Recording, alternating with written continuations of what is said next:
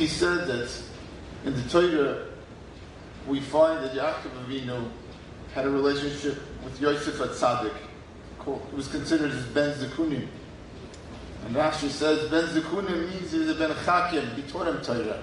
He taught Yosef HaTzadik Torah. He was a Ben Zekunim. But Rabbi Ehrenreich pointed out that Binyamin HaTzadik, his youngest son Binyamin, the Torah refers to him as Nafshay Kishuda B'Nafshay. His neshama was attached to the neshama of his father, as was Yaakov attached to his son Binyamin. And he said, the Baal Turim says that Kshura is Gematria Torah. That he taught Binyamin Torah. So he said there are two ways of teaching the younger generation. Two ways we impact our children, our students. One is Ben Chakim. We teach them the curriculum, we teach them the material.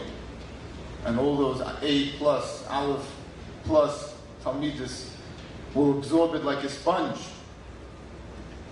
And the second way is Nafshay Kshura B'Nafshay. We have to reach out to our Talmidim and connect with them. They have to be attached to us, and we have to be attached to them. And then we'll impact them. Then we'll make a difference to them.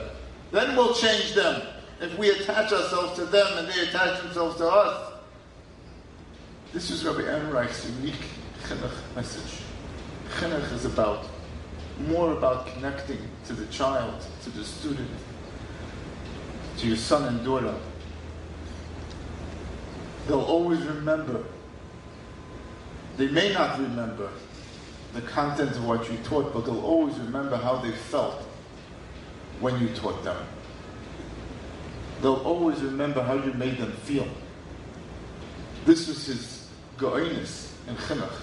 Chinuch to Rabbi Ehrenreich meant forever. Chinuch meant when that young child walks away from you, there's a possibility they'll remember that event forever. And nafshay kshura b'nafshay is how Rabbi Ehrenreich, every interaction with another ben adam was how will they remember this forever.